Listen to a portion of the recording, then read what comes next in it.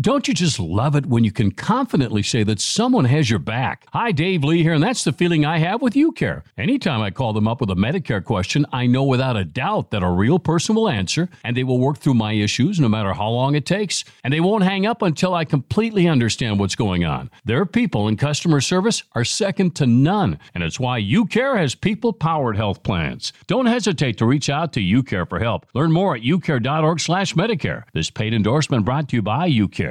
Today on My First Concert. Just curious, how many rehearsals did you guys have back in the day for these shows?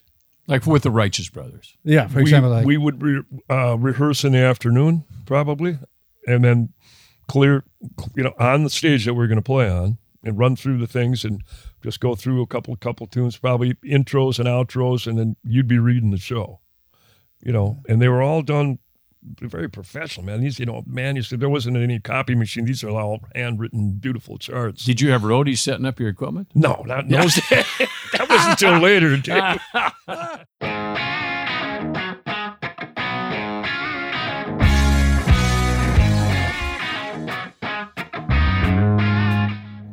Welcome back to My First Concert. Dave Lee here with Davide Razzo. He is our producer and always with us here every week as we get ready to record another session today, a very special one. Billy Peterson's with us.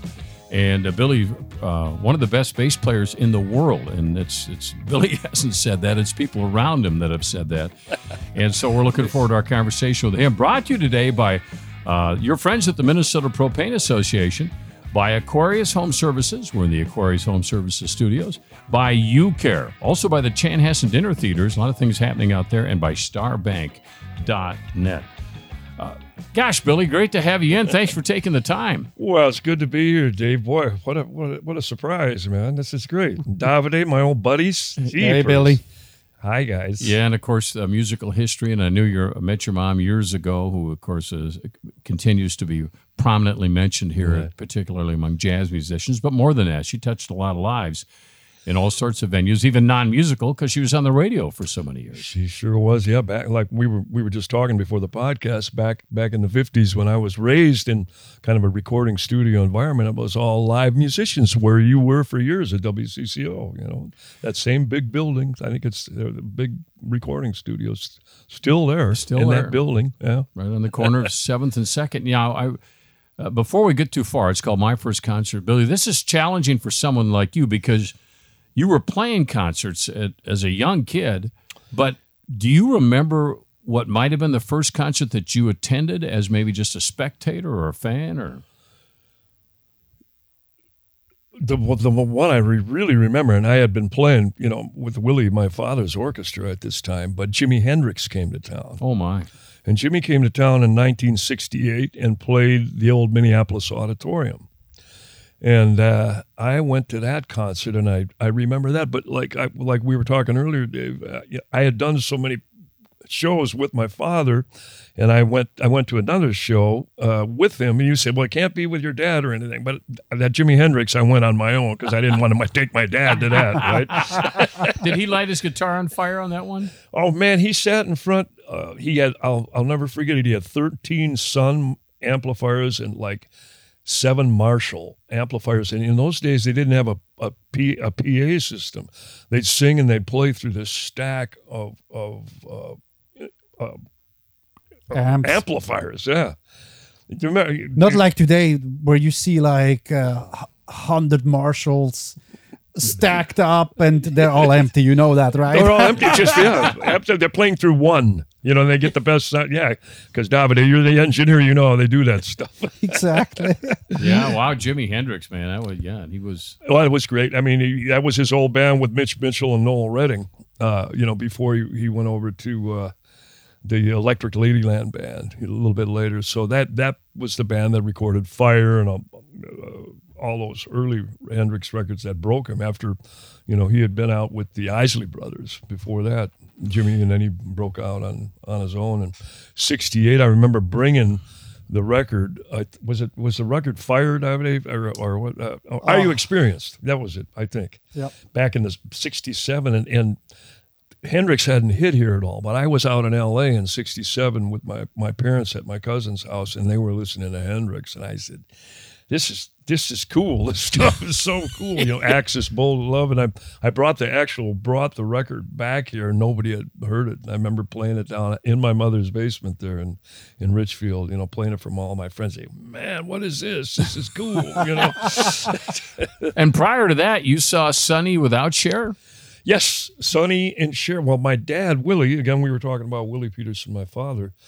He contracted many bands in the 50s and 60s on the weekends, and he actually was a contractor that I think it was part of the Aquatennial, Dave. You can check my story on that, but it was something going on. That was huge. It was huge in those days, yeah.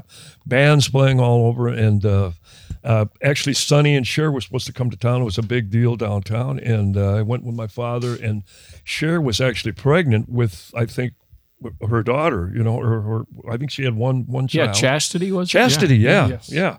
And this, again, check my story. We did figure out the year, though. I think it was 65, right? Yeah. Yes. And so I went to that show with him, and then he was the contractor, and Elliot Fine. Elliot and Leo were brothers, and they had music stores, but Elliot Fine was with the symphony orchestra back in those days, and he was also a good crossover pop jazz drummer, and he could read anything. So those shows were all written out. They'd bring I think they brought a drummer on that maybe, or a conductor, and then they would hire bands, and that was the way things were done in those days. There wasn't big venues to play like now. There's all these tremendous venues, and you've played them.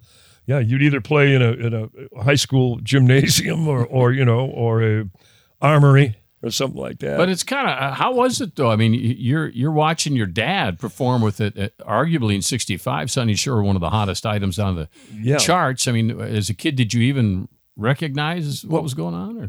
I kind of did, because, those guys that made those records, you got to remember, are all part of the Wrecking Crew, all the studio guys. See, so they sat out in L.A. and made all these records, or New York, right?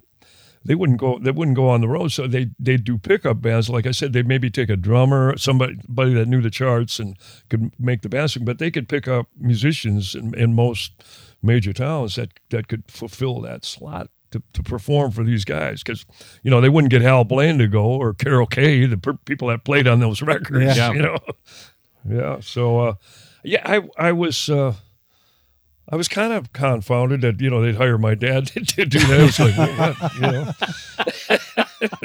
but it was cool, man. God, what memories! Well, there's so much to talk about, Billy. Whether it be Bob Dylan or a long time with Steve Miller Band, and on the list goes. Carlos Santana. I can think of a lot of people I'm going to ask you about here in a minute when we come back. But Billy Peterson's with us, an accomplished musician, a great bass player, but someone who can play every instrument. Again, so we're going to ask him about that whole preparation as a youngster. Hey, thanks to the folks that make this possible, and of course the Minnesota Propane Association has done a lot of interesting things, and a great education is waiting for you at their website at propane.com. There's a lot of things you need to know about the environment, what they're doing, but one of the things that we've talked about are power outages at your home or business. We experienced some of those this summer, as you know. Well, the North American Electric Reliability Corporation, you may not know much about them, but they've issued their highest alert ever. And so the Minnesota Propane Association wants you to know that installing a propane generator will ensure peace of mind when the power goes out. Also, the same propane that powers your generator can also power all the major appliances in your home with on-site stored energy independent of the grid. Installing propane appliances instead of electric appliances in your home or business will also reduce the size and cost of a generator as well. Imagine running all your gas appliances at one time versus picking and choosing which electric ones to run during a power outage.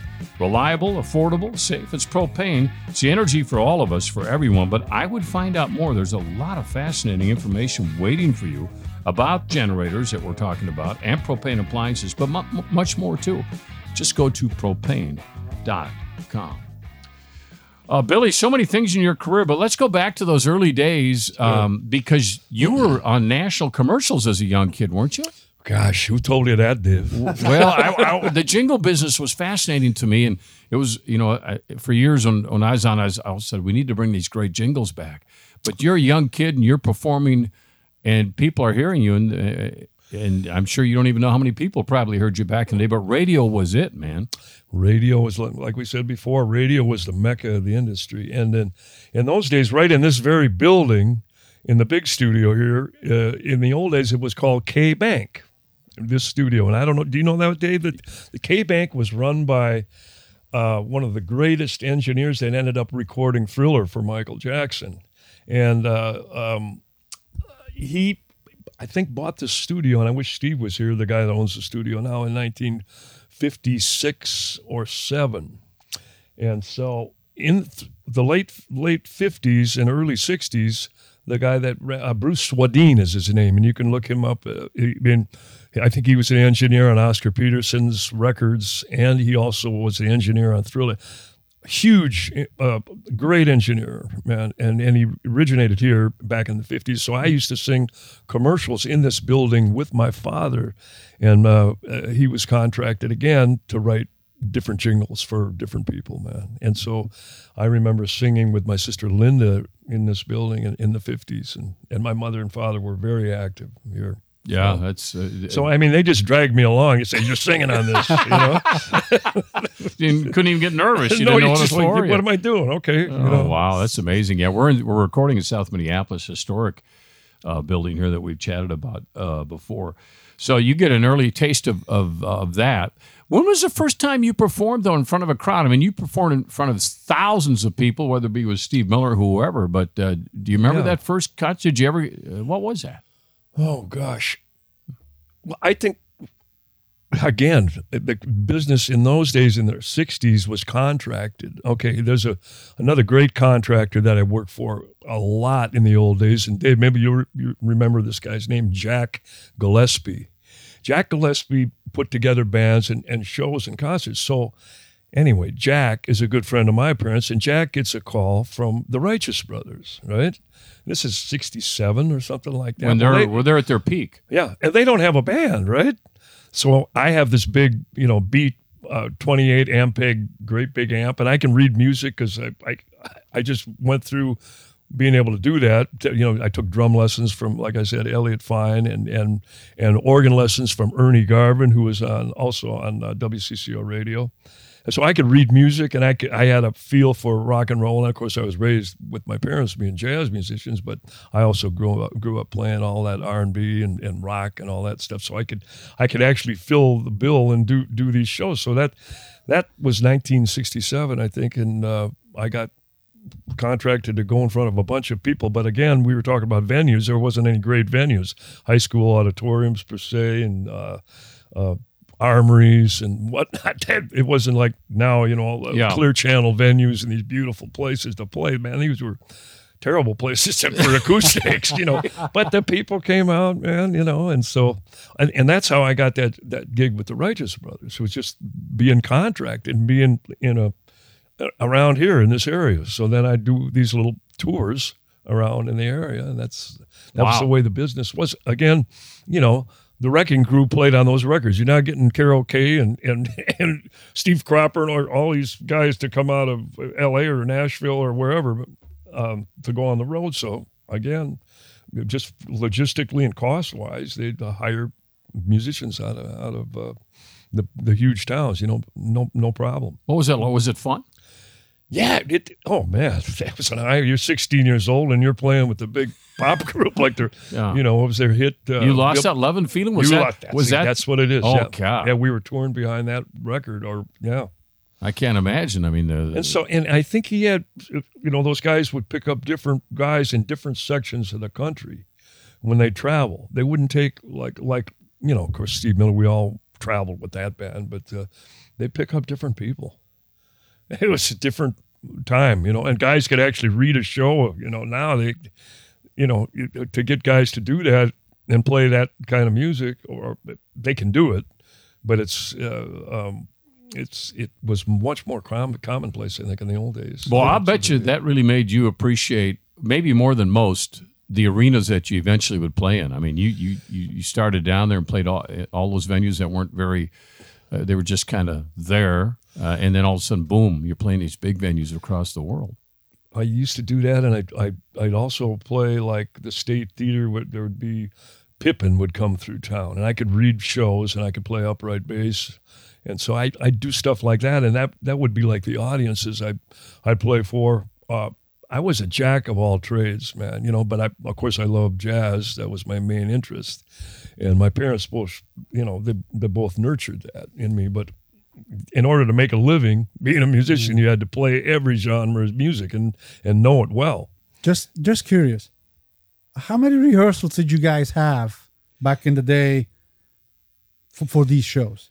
Like with the Righteous Brothers. Yeah, for example. We would rehearse in the afternoon, probably, and then clear, on the stage that we're going to play on, and run through the things and just go through a couple tunes, probably intros and outros, and then you'd be reading the show, and they were all done very professional, man. These, you said there wasn't any copy machine. These are all handwritten, beautiful charts. Did you have roadies setting up your equipment? No, not those. That wasn't until later. Yeah, I wish I would have. No, I slept in that B125 amp myself, man.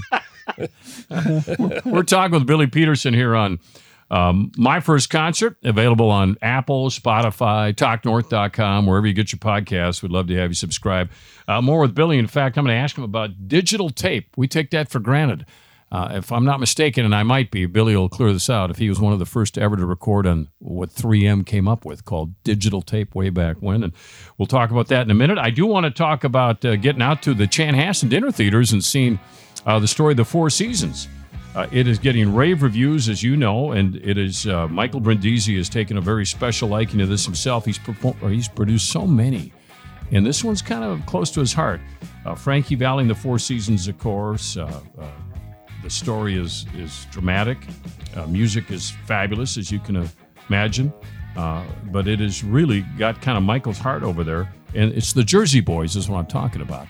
But I've mentioned this before. Michael grew up in Philadelphia and was singing a cappella in those streetlights, and that's kind of the poster you'll see of the Jersey Boys. And so this is kind of a little bit, in a way, his life as well. But it's all about Frankie Valli and the Four Seasons. It's a great story. So whether it's Big Girls Don't Cry or Walk Like a Man or Oh What a Night, these are all songs you'll know. The crowds have been fabulous. It's still going on strong. I'd get tickets for it by simply going to chanhassendt.com. They're always good out there. The meals are terrific, but the evening is a great night to go out and enjoy some music.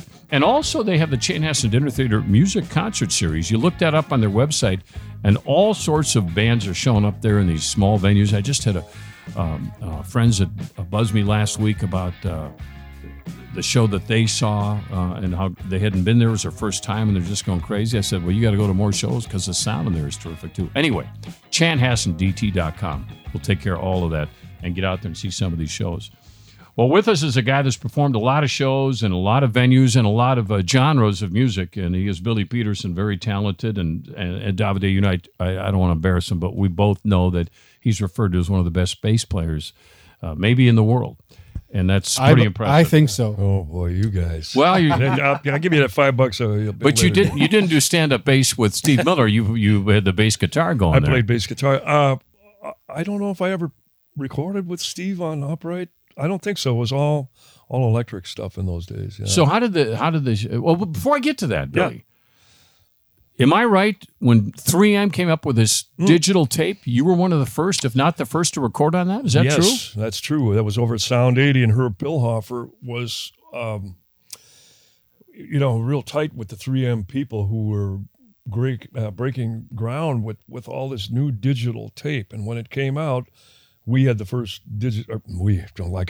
I'm just a musician. It wasn't me. I'm part in the studio, and this machine comes in, and it's a digital recording machine from 3M. And so then we started recording on that, and I remember, the sound. Early days was with Davide. I don't know if you remember. It wasn't good. I do. It wasn't good. So but they kept getting it better and better and better, of course, and the rest is history. But yeah, we recorded. I was probably one of the first guys it had to be, because I was part of that rhythm session, Herb Pilhofer's studio back. It was either Jimmy Johnson, who's still with James Taylor. He and I were doing all the recording sessions in those days for Herb, and Herb was talking to 3M all the time. He was a big gear guy, man. He wanted the most modern gear, and he wanted the cutting edge technology to be coming through the studio. So voila, there's there you have it. Yeah. So and wow, and he got all the new stuff that 3M came out with, and I just happened to be, in the same place. I was along for the ride. So I just what a ride, though! Yeah, well, I mean, it changed things. Yeah, it was pretty amazing. I mean, all this stuff going on. I mean, digital tape. I mean, and actually the world, class recording equipment was there. So Sound 80 did a lot of great recordings in those days, right here in Minneapolis. Yeah. So how many years was Steve Miller, and how did that whole thing happen? Ooh, Steve Miller Band. All right. So Ben Sidran, who is a great keyboard player and one of my dearest friends to this day for the last 45 years, was contracted by Steve Miller to do one last record for Capitol Records, okay? And this was 1987, 86, 87. So Ben, he says, wow, let me preface it with, originally, Steve Miller went to the University of Wisconsin-Madison, okay? So Ben Sidran, Steve Miller, Boz Scaggs, and they were all in the same band together. Wow. Yeah, and the Miller Goldberg Blues Band was, I think, the original band that spawned the Steve Miller Band out of Madison. So, but anyway, I just put the show or the story in perspective. So this was 64, 5 maybe, because Ben is 80 now, and Dylan is 82. I know because he's 10 years older than me, and I can put it in perspective. It's actually Steve's birthday today. Is it Steve's birthday today? Happy birthday, Steve. 80. You old dog, you. Yeah, he's in great shape, man. He's still outperforming. He's doing great, man. Anyway, we're talking about your boss. So Ben Sidran is contracted by Steve to do this last record. Well, Steve didn't know us, but I was in Ben's band, right? So Steve says to Ben, he says, I want to do this bluesy, kind of cool little jazzy, bluesy record that had nothing to do with any of the greatest hits that later on came out while we were doing this other record called Born to Be Blue. You historians, you can look that up, man. And I was contracted by Ben to do Born to Be Blue with my brother Ricky, who's on that record. I think my brother Paul might be on that record too. So that's how I got the gig with Steve. Well, then Steve, we did this record, and he loved the band. Of course, we had great musicians, Gordy Knutson on drums, local drummer. And so Steve gets it in his head that he wants to go back out. And this is 1988. Okay, now if you guys do your homework, again, history. So here we go. We go out on this little bluesy, jazzy, really cool tour. The lighting director, Chaz Harrington, he was with Madonna before that, but he jumped over with us. Great. He had the stage lit beautiful, all these colors and all this stuff. Well, so we get out in the middle of the tour. It's 1988 with that band, with Ben's band, right? And Ricky's on it, Ben, and myself, Gordy, and I think Bob Malik, great saxophone player. And so we're out playing in the middle of this tour, and there's nobody over. We're all in our 30s. There's nobody over 22 or 3 years old in the audience. And so I'll never forget it, man. We were playing somewhere out behind this wrong record. But Dave, you'll remember this. The advent of the classic rock format came out on FM radio. Okay. Mm-hmm. So we're out and we're in front of an audience, and man, there's nobody they don't know how old we are, because what happened is the classic rock format came out, and they were playing the greatest hits from Steve Miller Band 24/7 on rotation. So everybody, these kids, they didn't know who we were, how old we were. We've been around all this time. So here we are, and there was no cell phones in those days, and stuff. So we're doing 2-3 nights out on the road with this great band, and we're killing it, playing all this hip stuff. But it's the wrong stuff the kids have been. So we're out touring behind the wrong record, right? So Steve says, and I'll never forget, he says, we used to go back and grab have a drink, after a song or something. We go back. Steve said, what the heck's going on? He comes back, back by the drum riser. He says, I don't know what happened. I don't know what's going on. I said, you got to call me. There's nobody. These are our kids' age, out in our audience, So we had to totally revamp, and Gordy and all the musicians, we had to learn all the greatest hits, which we'd heard, had been 10 years before. We weren't any part of that band that had recorded those things. We'd heard them because they were all on pop radio. Steve's, he had the biggest hit in the world, Abracadabra, right? 84. And The Joker, all that stuff was the early 70s that we didn't have anything to do with. All that stuff. So here's the band, this little bluesy jazz band. And we're out there now. We got to learn all the greatest hits while we're on the road. So now we're doing 2.5-hour sound checks, trying to learn the right record to tour behind. And all these people are, and we got it on the DVD or the DVDs. You can hear when we're playing all this wrong stuff, and they're hollering "Jungle Love," "Jungle Love now." We're playing all the wrong stuff. They're coming out to hear the greatest hits, and we're playing. I just want a little bit. Steve looks at me like a deer in the headlights. What the heck happened, And that relationship, boy, lasted a long time. You're still buddies, as you mentioned. Oh, we're still good friends, yeah. I was with the band until 2010. So what's that, 13 years ago, yeah. And we had a long run. I was with, 23, 24 years, something like that. And I think Gordy stayed on. He was with him 35 years, probably. Gordy Knudsen just, I think, retired last year or something.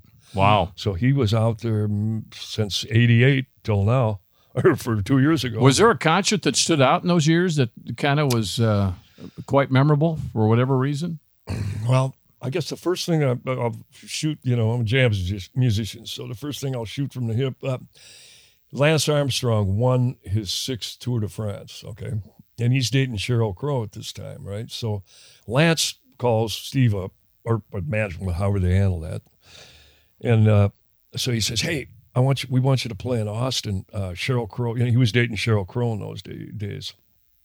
And so Lance had won, unprecedented, if you follow cycling. Yeah, because Greg LeMond lived here in the Twin Cities. Greg is still here, yeah. And Greg had won 3 Tour de France's. But there was I think 3 different guys that had won 5. Bernardino, Miguel Indurain, and Lance Armstrong. Is that correct? Yes. I think that's right. Bernardino, the French dude. And so Lance won 6. He says, okay, they're throwing me this big party in Austin, Texas. So he calls Steve and Cheryl, and so we got hired to do this show. And so I'll never forget it. There was 90,000 people at this show, and we played right in front of the Capitol. And so, David, we'd have to do our homework on what year that was. All those years. I think that was 05, the 6th, and then the 7th. No, 04, and then 05 he won his last one. And that was 06 he retired. Yeah, was that number 6 or 7? How many did he win? He won 7. Yeah, geez, unbelievable. So anyway, I'm looking, and Cheryl, we're having a great time, and we're backstage and hanging out, and Sheryl Crow, and he's dating Sheryl Crow. I said, hey, Cheryl, and I'm looking at her, and she's got like these big eyes. She says, and I said, I'll never forget it. We were back, I got pictures of us hanging out, and she's like dating like the greatest athlete in the world, right? And so there's 90,000 people, and I said, Cheryl, come on out and sing with us. And she's going like this. I said, are you okay? She said, I'm scared. I said, you're damn Sheryl Crow. We should be opening for you. She had the biggest records in those days. Oh, yeah. And so her eyes are like sauce. I said, come on out here. And Lance, I think Lance had a few beers. He got out and sang, with me and got on my mic and stuff. But she was like, like a deer in the headlights. Oh, the crowd must have gone nuts. It was crazy, man. 90,000. And they had, Davide, you can explain how they timed to lay those speakers. So, this is all down the main drag. These speakers are like you can't see the end of the people. Yeah. So that's one of them that sticks out. God. It was real fun, and just everybody was so high from Lance, beating that record, When we come back, Billy, Grammy Hall of Fame, is where you are as a result of the Blood on the Tracks album. And I want to ask you, if you don't mind, a little bit about that session and how that all happened. Yeah, no problem. Yeah, with Bob Dylan. And some, I mean, we've seen it before on some of the history, or the history comes out in Rolling Stone of the top 100 songs, for example. Tangled Up in Blues showing up there in the top 50. I've seen that before, probably still is there for all I know. Blood on the Tracks comes up as maybe one of the best albums of all time. Billy was on that, and we'll talk about that in just a minute. Hey, our thanks to Star Bank, and if you're hoping to expand your business or do some repairs coming up here this fall or winter, Star Bank's there. They're local. They're Minnesotans. They've been around a long time. Family run. Still is family run. They've been, now it's expanded, obviously, to 10 locations, including right here in the Twin City Metro. But turnaround times on a loan at Star Bank, second to none. Not a lot of red tape, to be honest about it, and no monkey business. So once you apply for a loan and submit your documentation, it moves along pretty fast. They're Minnesotans. They get it. Home equity line of credit, home mortgage, business loan, ag operating equipment loan. What it is that you need, I don't know, but I guarantee you they've probably handled it before. And they're great people to go over and visit with, frankly. But you can do a lot of that online now, right? But they still answer the phone. They still have a real person who picks up the phone. That might throw you for a loop in this day and age. They have people in the office that they'll remember you. I'm pretty sure you're going to remember them as well. So it's kind of weird that that's old-fashioned service, but it's what you love. All of us love that kind of attention. Star Bank's good. So good that they're our bank here at talknorth.com, I might add, as well. So get over and get to know them and call your local Star Bank today and say, hey, Dave says you answer the phone live. I'm going to find out about that. Do it at your convenience. You can do everything online, of course, with the high tech and the app and all that. They have all of that stuff. Loans are subject to a loan application approval. Starbank.net. They're a member FDIC and equal housing lender, and they're really good at what they do. Speaking of that, so is Billy Peterson as a musician. Played with a lot of people. Billy, one of the great stories is what happened with Blood on the Tracks and how you played on that album, that one of the all-time great albums, with Bob Dylan. But before we talk about that album, your moms, Dylan's mom and your mom, knew each other. They did. And we were doing a little homework trying to uncover this. They were in an organization back in the 50s and 60s called WAMA, W-A-M-M-A. And actually, we just called my sister Patty to find out what that was. And Davide, what does it stand for? It was Women of Auxiliary... Women's, I can get this for you. Yes. Okay, Women's Auxiliary of the Minneapolis Musicians Association. That's correct. And Dolores Del Rey apparently was Dolores Del Rey, and you know that name. Was a great keyboard player. She actually played B3, and she would do gigs around. Dolores Del Rey. Howie Foss was her drummer. Maybe some of you will remember those names. And they played the Gollywog Lounge. The Gollywog. Where was the Gollywog? The Sheraton Ritz. Oh, the Sheraton Ritz. Gollywog Lounge was a jazz room at the Sheraton Ritz. And as you found out, I think they would come in there and do, and it was a charitable organization, right? Yeah. I think they did help raise funds for disadvantaged youth and music. Yeah, it was a great thing, and I never knew what it was. I just knew, my mother would have these luncheons, and Mrs. Dillon would be over at the house, and they're probably talking about the boys. Hey, your boy's doing pretty good, Dad. Yeah, he's the biggest pop star in the world, I heard Billy's doing pretty good too, That's crazy. So the moms knew each other, and Mrs. Zimmerman, I suppose, right? Yes, but and she was really good friends, and Patty knew her, I think, better than I did. But I just remember her being over at my house, and all these. They used to have a luncheon. Yeah. This WAMA, and they do these charitable things to raise money. So, and years later, you're playing with their son on what would be one of the best albums of all time. Well, who would have? Yeah. How do you make that up? You can't plan on. I mean, Bob in those days was already a megastar. He was like the Beatles. I mean, they had made him the spokesperson for the Vietnam War, in which he never wanted a piece of. And the Beatles wanted to meet him. Remember that? Sure. Oh man. How I got to do that regular, was that what you were going to ask me? How did I ever you just roll, Billy. I'm tugging at the hem of your garment, man. Well, okay, we were talking about David Zimmerman, okay? Yep. David Zimmerman is Bob's younger brother, okay? Bob Dylan's younger brother. And David Zimmerman is a musician and a good musician, and he used to call me to he used to produce demos and commercials, or he'd be producing a record for a singer or do something, but he would hire me, and he'd just say, hey, Billy, come on down to the studio tomorrow, I got a session, and I lived in Richfield at the time, so the studio was on 27th and 27th Sound 80 Recording Studios, right, where Dylan did that record. I'd just come down and I'd meet David, and I'd jump. He wouldn't even tell me what it is. He said, come on down, and it's, okay, what time you want me down there, because I had my kids and stuff. I had to, my wife was working. I come on down at 1 o'clock. So I come down, do his recording, and blah, blah, blah, knock it out in a couple hours, and then he'd have what he wanted and what he was hired to do. Well, this went on for years. I was working for him probably 2 or 3 years before Blood on the Tracks, early 70s, And so one day, he calls me, okay, come on down to the studio. So I'm doing the same thing. Okay, what time do you want me there? Well, come on down in the afternoon. So I come down in the afternoon. I got my upright bass. I'm hauling that. And then my bass guitar on. I don't know what he wants me to do, because he'd produce all these different kinds of people, right? So I was just ready, gunslinging and ready. So I go in through the door at Sound 80 into the main room, kind of probably, out working the night before. Maybe it wasn't that early, I don't think, when we met that day. But I walked through the door, and all of a sudden I look, and I see Bob in the studio. I'm going. So I go. So I back out with all my stuff, and I'll never forget it.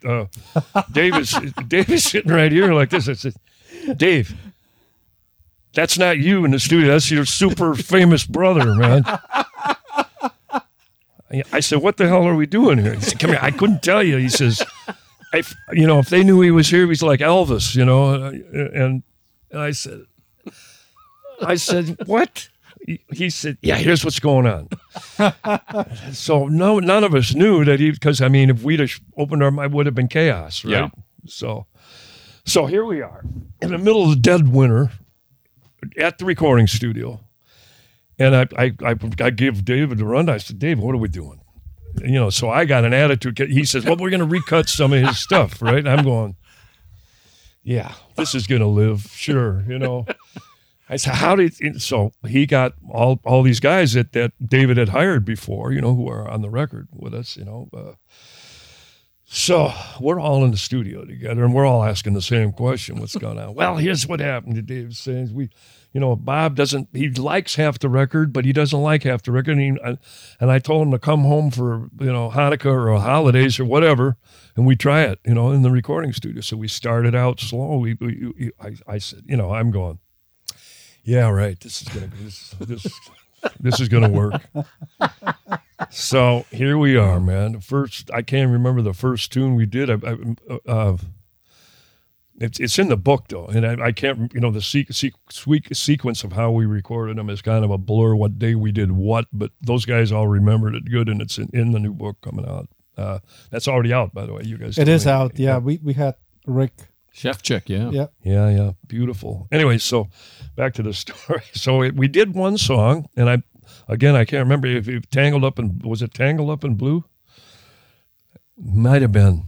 But you history buffs will correct me on that, I'm sure. But, well, here's Tangled Up in Blue. We cut the song, and we got done with it, and it was, these guys were really good music. Bill Berg, who was a jazz musician, we're all jazz at heart, and I think Dylan liked that, the fact that he never had an attitude with us in the session. He was like open, like a little, because I think his mom said, "Gee, this is Jeannie's son," or something went on. Something had to go on, because moms have power, yeah. Yeah, you heard horror stories about him in the studio with the musicians, and I'm just going, he's under the gun, man. He's got to get this stuff done. He's got 500,000 record jackets printed, and now he's in the release date is in a week, and he's still cutting. And I'm going, oh, well, maybe this stuff it's got a chance. He's under the gun to get this done, right? So he loved the first record. We cut Tangled Up in Blue, and a little bit of a tip. Paul Martinson, the engineer on that, we all worked with immensely, and David Zimmerman loved Paul, and Paul was a beautiful cat and a great engineer. So Dylan, we used to do things, and you guys will know that out in listening land here. They were called safety masters. When we'd go to 16-track tape. I don't know if it was 24 out in 74, probably not. I think it was 16 tracks, right? But we used to do a thing called safety masters, where the engineer would do a mix, and I think Davide probably still does this, just go to remember where we were at, Yep, like a faders up mix. Yep, and flying on the run when the performance was going on, because they had it on multi-track, but a great engineer like Davide and these guys, especially in the old school days, would mix on the fly, and so anyway, the song we cut the first day, I think, was Tangled Up in Blue, and Dylan came back later on, I'll tell you this story later, tried to remix this stuff, and he couldn't get it as good as Paul Martinson's Safety Master mix. So it's the safety, what do they call it? Yeah, Safety Master that he ended up using. That's what you hear. That's mixed live to 2-track right there, baby. Wow. They don't do that much anymore. Did you guys change anything on the song? Or? No, I think that one went down all the way. But you guys did not hear his previous versions, right? No. You didn't hear anything. We didn't want to. I don't think he wanted us to. And you guys here's the charts. Play it. Well, geez. And then, we're playing Tangled Up in Blue, and then Kevin Odegaard says, man, so Dylan, we start playing. He says, so Odegaard says, and Dylan's looking for input, man. He needs to get this stuff done good. So Kevin looks over and he says, man, I think it's the wrong key. I think we got to change the key. So I'm going, oh shit, we're going to be fired now for sure. And Dylan goes, yeah, I think you're right. Let's try it. So we say, and then so in the song, Davide, this is for you musicians. So there was a chord that it wasn't originally in the key of G. And so we changed it to key of A. So I think Dylan played it open, but the other two guitar players capoed up. And I was, I'm playing the bass, so I don't care. I can play it. So I make the song in the key of G went to G to F, but I hung on to the G. And when we change keys, you'll hear it in the song. And so I play this A, early one morning, the sun would set. Well, I played it, when he made the change to the G, so it would be A to G, right? I stayed on A. So I made it a suspension chord where it kind of feels like it's I call it the floating chord, and Dylan said, gee, I like that chord you're playing there. I said, I didn't change. I said, you changed, He played the G. I just stayed home, Yep. So you'll hear me, I'm making, and he wasn't a suspension kind of a guy, right? Yeah. I mean, he was hardcore, Yep. And so I think that was one of the first, and that was the jazz. I just said, it sounds cool, man, just to keep it like floating around. He's talking all this story. So actually, all the horror stories that I'd heard about Dylan, and all of us had in the studio, were not even apparent, man. He was I remember Jacob Dylan was running around the studio. He was 3 or 4 years old and coming in, and Bob was with him, and it was like this big family affair, man, So it was actually fun. It wasn't, we were working, right, but it was cool. There was no vibe going on. The only vibe that was going on is like input, and Dylan listening to all these guys that David had hired, right? Dylan's going, he doesn't know, he doesn't know us from Adam. I think probably David told Bob that Jeannie was my mom, and Jeannie knew Bob's mom through Wama, like we talked about. And so there was, maybe he said, hey, these guys can play, man. That's, Jeannie's kid. I don't know. But there was nothing, no animosity. No, everything was real cool. He was cool, man. And all those horror stories were nothing. Did you have any idea of how massive what you were doing was going to be? I mean, did you, after you got with Tangled Up Blue, you go, wow, that song. Well, for one thing, I thought this wouldn't fly at all, man. I'm going, geez, here I'm sitting with the biggest star in the world in a recording studio in the middle of 30 below outside, and who would have thunk, right? So all of us were thinking the same thing. And, Greg Inhofer and Kevin and all these guys, Peter Strusko, there's wonderful musicians on this record. And I still think it's not going to make it. It's going to hit well, okay, day one goes by. And I think we hit Tangled Up in Blue. But when we got done with Tangled Up in Blue, we kind of went, man, that was cool. And Dylan sang his ass off, on this. He was just not a lead, not nothing in the studio. He's in performance level. He's from me to here. We're all in one room together, right? He's got no lyrics. He's singing his ass off, right?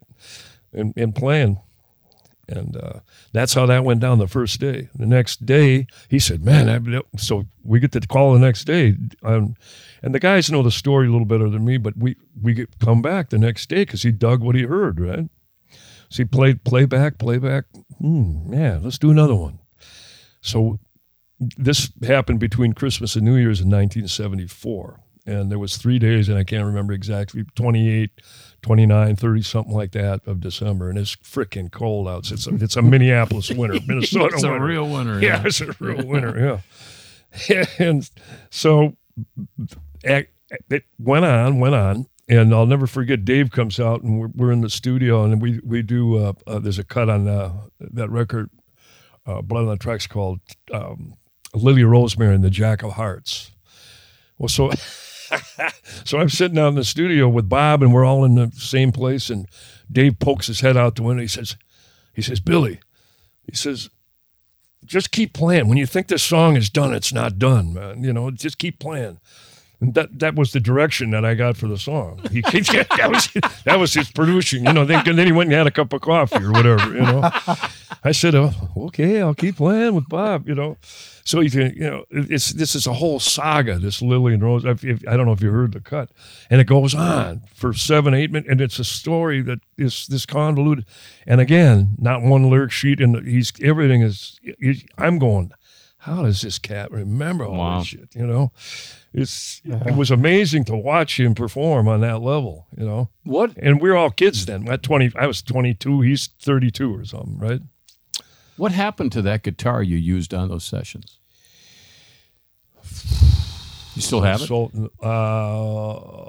No. I played a Fender jazz bass, I think, on I can't remember. I got rid of it. It wasn't important. Like Ben Sidorno says, he said, let history decide. You just go do what you do and see, let it fall into place, let history decide. So that's what I did, and I didn't think of all that stuff, how valuable that would be as a collector, Yeah, and back that time, collecting was, I don't think it wasn't at a the big level deal. it's at now. Yeah. So that's how that went. In those 3 days that we all recorded, kind of took on a life of its own, and Dylan felt real comfortable with us. And so you'll hear, like, if you see her say hello, well, I'll never forget. I had to go to I was playing at this club called, it was in the Lumber Exchange building, and it was called the Longhorn. The Longhorn was a jazz club, and it broke punk music worldwide in the 70s. So I'm playing in this jazz club, and Dylan, I said, Bob, I got to go, man. I can't hang. And then he said, God, I wish I could come down there with it, because he had hung in the Village forever with jazz musicians, Mingus, all those cats, knew him. And I said, you can't come down there, man. You won't, everybody knows. I remember saying that. And so I said, I took off, and then the guys, he said, wow, I wish I'd come to hear you, man, at the club. How you doing? I was going, oh, boy, here we go. And so they stayed back, and they cut, if you see her, say hello. Without me, there's no bass on that. That's when I went down to the Longhorn, yeah. Wow. True story, but this is all, I think there was four tracks cut here, or 5. Again, I'd have to read the book to remember. 5. Thanks, Davide. So, and recognition came years later for the musicians. And what happened with that, again, remember I said Columbia Records, when Dylan released something, man, it was like, it just flew like hotcakes off the table in those days, and I mean, he had Blonde on Blonde, all those records in the 60s that were huge hits, man. So this kind of put him back on top of his game. Why? Who would have thunk? History decided, not me. It was just what we cut those 3 days in December, and it came out, and we had to get these records, the discs, in 500,000 record jackets that were flying off the table, in 2 weeks. The release date was already done, and so I think this perfect snowstorm, and it wouldn't be a perfect storm, been a snowstorm. It was all this stuff that he needed to get done. His respect level for the Cats that his brother David brought into this recording session, right? And so it was this, and all of a sudden stuff started working, and he was happy, and that's how it took on a life of its own for those 3 days. Yeah. And who would have thunk? And you end up in the Grammy Hall of Fame. Yeah, right. You can really plan on that one, right, Dave? Wow, that's amazing. That's great rock and roll history right there, Billy. Hang on, before I let you go, a couple of things I'm going to ask you about. If you had to put a concert together, what 3 artists you would have on the stage that night? That's a tough one for you to come up with, I'm sure, alive or dead. I also want to ask you about playing with Les Paul and people like that. I mean, it's an amazing resume this guy has. We'll talk more about it in just a minute, and then we'll close it out here on My First Concert. But this is fascinating stuff. It's great to have you with. What's fascinating as well is the great work they're doing over there at Aquarius Home Services. And we're in the AquariusHomeservices.com studios. And I know we get overwhelmed this time of year by the growing to-do list. I can speak from experience on that, and a shrinking schedule to get it done, right? Spending a little more time stressing over our household repairs and really enjoying our lives sometimes. But you're not alone on that. And Aquarius Home Services really does have your back. They're your trusted local, let us tackle your to-do list team. And I know that from experience, over 2 decades. I've worked with Jeff and his staff over at Aquarius. They're there to assist. So it's your furnace, maybe, your electrical work, maybe, your plumbing, maybe, whatever's giving you trouble, you choose a service, they'll handle that and take $98 off the repair cost as we speak. That's right, for any furnace, plumbing, or electrical repair right now, they're slashing $98 from the price. So watch your to-do list shrink while you reclaim your time, and no more worrying about flickering lights or leaky toilets or noisy furnaces. Their dedicated professionals respect your home and your time, and you'll find that out from the time they ask you if it's okay if they park their van in a certain spot to when they leave. They're great. Aquarius believes in earning the right to be recommended. And just check them out. Find out more. They're awesome. I've used them many, many, many times. They're just a click away at AquariusHomeservices.com. They come in each year and do the inspection on the furnace or the air conditioning or whatever. The water, by the way, the systems they have are second to none. They're outstanding as well with their Connecticut water. AquariusHomeservices.com. Billy, so getting back to guitars now, do you have a favorite? A guitar that I play. Well, I have an old P bass. If they want that sound, there's you're talking about electric basses. Yes, now. Yeah, like electric guitar. I have a custom guitar that's made by a wonderful Greg Nelson up in Duluth. That's made for me, G.A. Nelson Guitars, and I've been playing his stuff, and my family's been playing his stuff for years. Paul has like 2 of them right there. Right there on the wall, Paul. Right, we were sitting in Paul's studio and my brother Ricky's studio. And yeah, he's got 2 of them on the wall, and so that's my go-to instrument now, Dave. But sometimes people like that old sound, that Fender Precision, that old Motown, all that old sound. So, as a matter of fact, when we went back and we recut the greatest hits, I used an old 68 P bass and all that stuff. Steve wanted to recut the hits with the new band, which aren't on the old Capitol ones, but he's he wanted to do it because I think he could do something with it. So we went and I cut all those old hits from the greatest hits on that 68 P bass. You played with Les Paul? I did. Wow. I played with but Les you didn't Paul. Play a Les Paul. I did play a Les Paul bass in the early days. Jimmy Johnson, who was musical director for James Taylor, and a wonderful friend of mine. And his family is great musicians. His father was a great a symphonic bass player, Cliff Johnson, and his brother, Gordy Johnson, great bass player. So this is a family. Thelma, the mother, great piano player, friend of I think she might have been in WAMA too. I'm sure she was with Dolores Del Rey and my mother. And anyway, where you asked me some poignant question. I can't remember. I'm going off. Oh, just playing with Les Paul. Oh, the Les Paul, yeah. So we actually bought Les Paul recording basses when they came out, and we can check the dates on that. It had to be 77, 8, something like that. So we did play those, and they recorded brilliantly. They were great instruments. So we did have one time I played a Les Paul, and that was a bass because I can't play guitar. I'm not like Paul. He plays the heck out of guitar and the bass. I can't play guitar at all. A couple chords. Okay, so by Dave, when he says a couple chords. Yeah, I know better. Yeah. I can play a couple chords. That would be ugly if that happened here. But, one of a song that I loved was a version of Leo Kottke's "I'm the Guy That Almost Married Pretty Pamela Brown." Mm-hmm. You played with Leo too, right? I did. Right. Actually, we cut a record with Leo Kottke called what was that old one? The first one we cut right before Dylan. Bill Berg and I were in the rhythm section with Ice Water. I think it's Ice Water. And Pamela Brown was actually cut with a different set of musicians. That was cut before I started working with Leo. But I played on 4 or 5 records, and I produced a record for Leo in 1990 called That's What. And Leo and I are good friends to this day, And he always liked the jazz guys, and now his producer, wanted him to do a record with jazz-flavored guys. So Leo just recorded with Dave King, the great drummer from town here that's recognized all over the world as one of the great drummers. So Leo and Dave got a project that just came out, and I always thought Leo was, the way he played was so avant-garde, so out, man. It's his own thing, man. And so he sounded great with guys that knew jazz, and now I think his producer is real happy that he went out with Dave King and did this new record. So a lot of Carlos Santana. Santana, I worked with at Earth Day in '93. Geez, there was so many guys on that show. Earth Day, or was it Earthquake Relief? When was the earthquake in San Francisco? World Series, Oakland and the Giants, wasn't it? Yeah, what year was that? Oh, my. Konsenko was playing, I know that.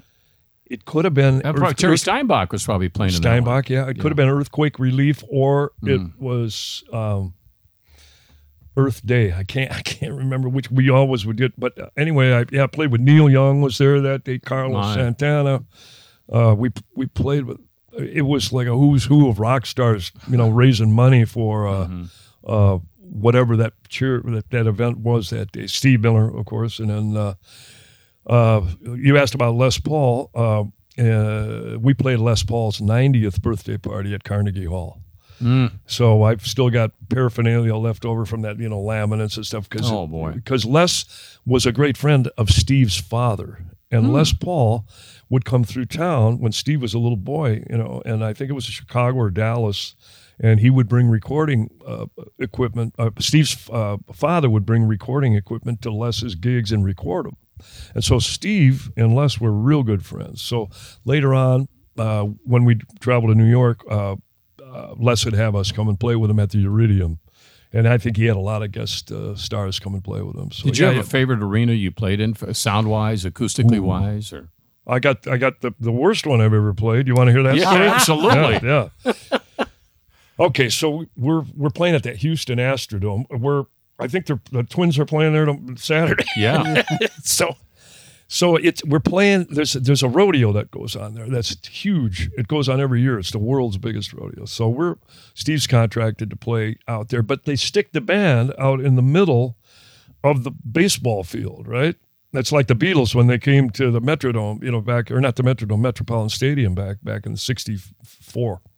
So we're sitting out in the middle, and you can't see any of the people, but there's 50,000 people up in the stands. All you see is lights and these cameramen, sitting on the camera shooting you like that. So I think I should have got the Oscar for acting how much fun I was having at that gig, man. You can't see anything.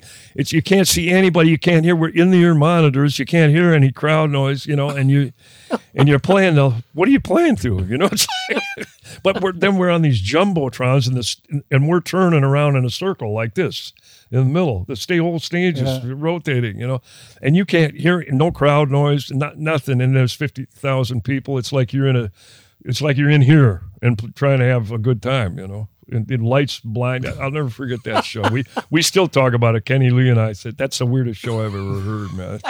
Or done, Speaking of that, like having audience in your in-ear monitor, Steve Weiss was telling me like.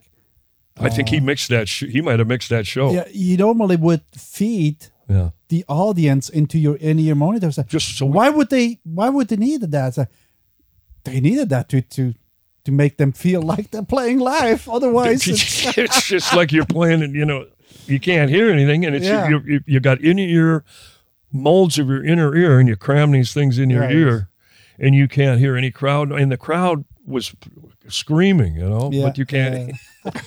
Can't see them, you can't hear them, and you're on a jumbotron, and you're going around in a freaking circle like this, Oh boy! So that was the funniest. I left there just scratching my head that show. But the most beautiful venues I've played, I think, are Red Rocks, Colorado. Oh boy! And the Gorge at George Washington out there at the Columbia River Gorge is beautiful. I played there a lot. Those two stand out for me throughout all the years I toured, and it's just gorgeous. You see the Columbia River Gorge, and I always like playing the Dead Stadium too at Shoreline. Had a vibe there, man. The Grateful Dead used to play there all the time, and we toured with the Dead, with Steve Miller back in 91 or 2, something like that. And that had to be interesting. They were huge. It was unbelievable. I think we played Soldier Field in Chicago like 4 or 5 nights. They sold out. It was wow. It was insane. The amount of people that were coming out. It was.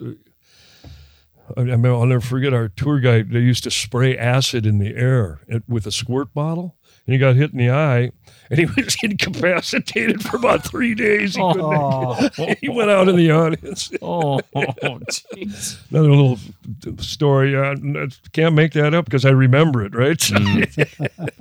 So if you had to put together a concert, Billy, this is tough for you. And you had 3 acts that were going to be on the stage. 3? Yeah, let's say you had to narrow it to 3. What genre of music? Whatever you show, you would set up. It's totally up to you. It could be people you haven't seen, or people you have seen or played with, or whatever. I tell you, when this is tough because you're going to drive away going, I should have said this, or I should have said that. Well, I'll tell you who I did see a lot of times was Miles Davis, and that was always real interesting. There used to be a concert series, Dave, maybe you remember this, way back at the Guthrie Theater before they changed locations. They'd have a jazz series, and my dad, he would let me take his car when I was 16 because I was already playing in bands and I needed to have my own transportation, and he bought me this series of concerts. And I think I was 16, and that was 66 or 67, and Coltrane had come in 65, and a lot of my friends had seen him. Jay Epstein, the great drummer, once saw him, like my cousin Tommy. I would have loved to see Coltrane live. I never saw him live. He passed in 67, and I was 16 when he passed, So that's one I'd like to see. Mm-hmm. I would have loved to see, because you listen to people that have heard Train, it changes them, So that's one. I did see Miles. Now, the one that I haven't seen, you say, so I Train, number 1 would be John Coltrane. I wish I could have seen him. Let's see, number 2 that I didn't see, right? Or that you could have seen. You could have seen him, but I could have. I would have been you're booking the show, though. This is your. I'm booking. Okay, but you said they could be dead or alive, right? So Coltrane's on your list. He'd be the closer. I'd say we'd have. We'd get Miles and Train on the same, and And then just to break it up, something that it's in the wind, and I'm hopefully it'll happen. I don't know. I can't talk about it, but there's something huge that I want to do, and it's a person that is a real good friend of our family's and still alive, and an unbelievable performer that we possibly might do a record together with one of the greatest drummers in the world. So it'd be a trio record. So, but I don't want to say it out loud because I don't want to jinx it, man. Yeah. Okay. Well, if we just want to be on the pass list. If that's Billy, we just want to be on that pass list. But those guys were so influential in my life. I mean, so. What have we left out? Have we left anything else? Oh my gosh. Well, who are you touring with right now? Who are you touring with right now? Oh, right. Who am I touring with? Ben Sidran still. Still. Yeah, I was over in Europe with Ben, and we played the Green Mill in Chicago, and so that's all upright stuff, jazz stuff with Ben, and just doing a lot of different things, playing in different people's projects, doing a lot with. When I can, our family and stuff, we all kind of got all of our different facets going on. Patty does her thing. Paul does the Prince thing all over the country. Ricky's out with Stevie Nicks right now, and he's coming back on Sunday, Davide. Oh, okay, cool. Yeah. So, I mean, we're all doing different things, but we really like to play like at holidays we make time out of our schedules to play with the family band. So that's one thing I enjoy doing now. Yeah. And I don't miss the road, being on the road. I miss the people though. That you come. Sure. I miss the hang with the people. It's all about the hang, So, you're playing the same songs, Take the Money, Run the Joker, and all those are fine. But what I really miss is being able to, and Steve was really good with comp tickets. He let us have a bunch of comps everywhere we went. Get your friends, come on, Nice. He was really nice to us with that, man. And so we'd have like a big party every night with people you haven't seen every major city. So it was awesome, God. Yeah. Yeah. Well, gosh, Billy, it's great to have you in. Chat about all these things. I really appreciate your time, and I'm sure everybody that uses you. I know Dylan probably appreciated your time too. And he probably does now that he's in the Grammy Hall of Fame. But I don't know. He doesn't equate to that, man. Did you hear the story about when he got the Nobel? Yeah, the Nobel. Yeah, they couldn't find him. Now this is that's a hero in my book, man. Yeah. He won't even come out for that. Yeah. Oh well, but He's a wild guy, man. He's outside of the box thinker, that's for sure. Yeah, and also the induction in the Rock and Roll Hall of Fame. I don't think they could find him either. The record. He's out working, isn't he? I mean, he's still doing a ton. He's out there, man. He's out there and he's sounding good, man. He's 82 years old. He's still at it, man. You ever talked to him since you've done all those things? He showed up. I think up in Duluth one time, but I never talked to him. They saw, some people saw him, and they wouldn't bug him. He had a grandkid with him or something. Sure, yeah. When those, you just don't want to go up. What do you say? He's heard it a million times, and he's such a recluse anyway. You didn't want to hear about it, Well, it's great having you, Billy. Thanks so much for joining us. And we'll look forward to the next project. Is there a website people can go to find out where you're going to be? Yeah. I think you can go to www.petersonbilly.com, and then you can see who I think I was in my misspent youth. He is Billy Peterson. Dave Lee here with Davide, and our thanks to the Minnesota Propane Association for making this possible, by Starbank.net, by UCare, by Aquarius Home Services, and by the Chanhassen Dinner Theaters. Davide, we will see you next week. In the meantime, go to Apple, Spotify, TalkNorth.com. We've got a lot of great podcasts there, wherever you get your podcasts, and download it. And we'll talk to you next week.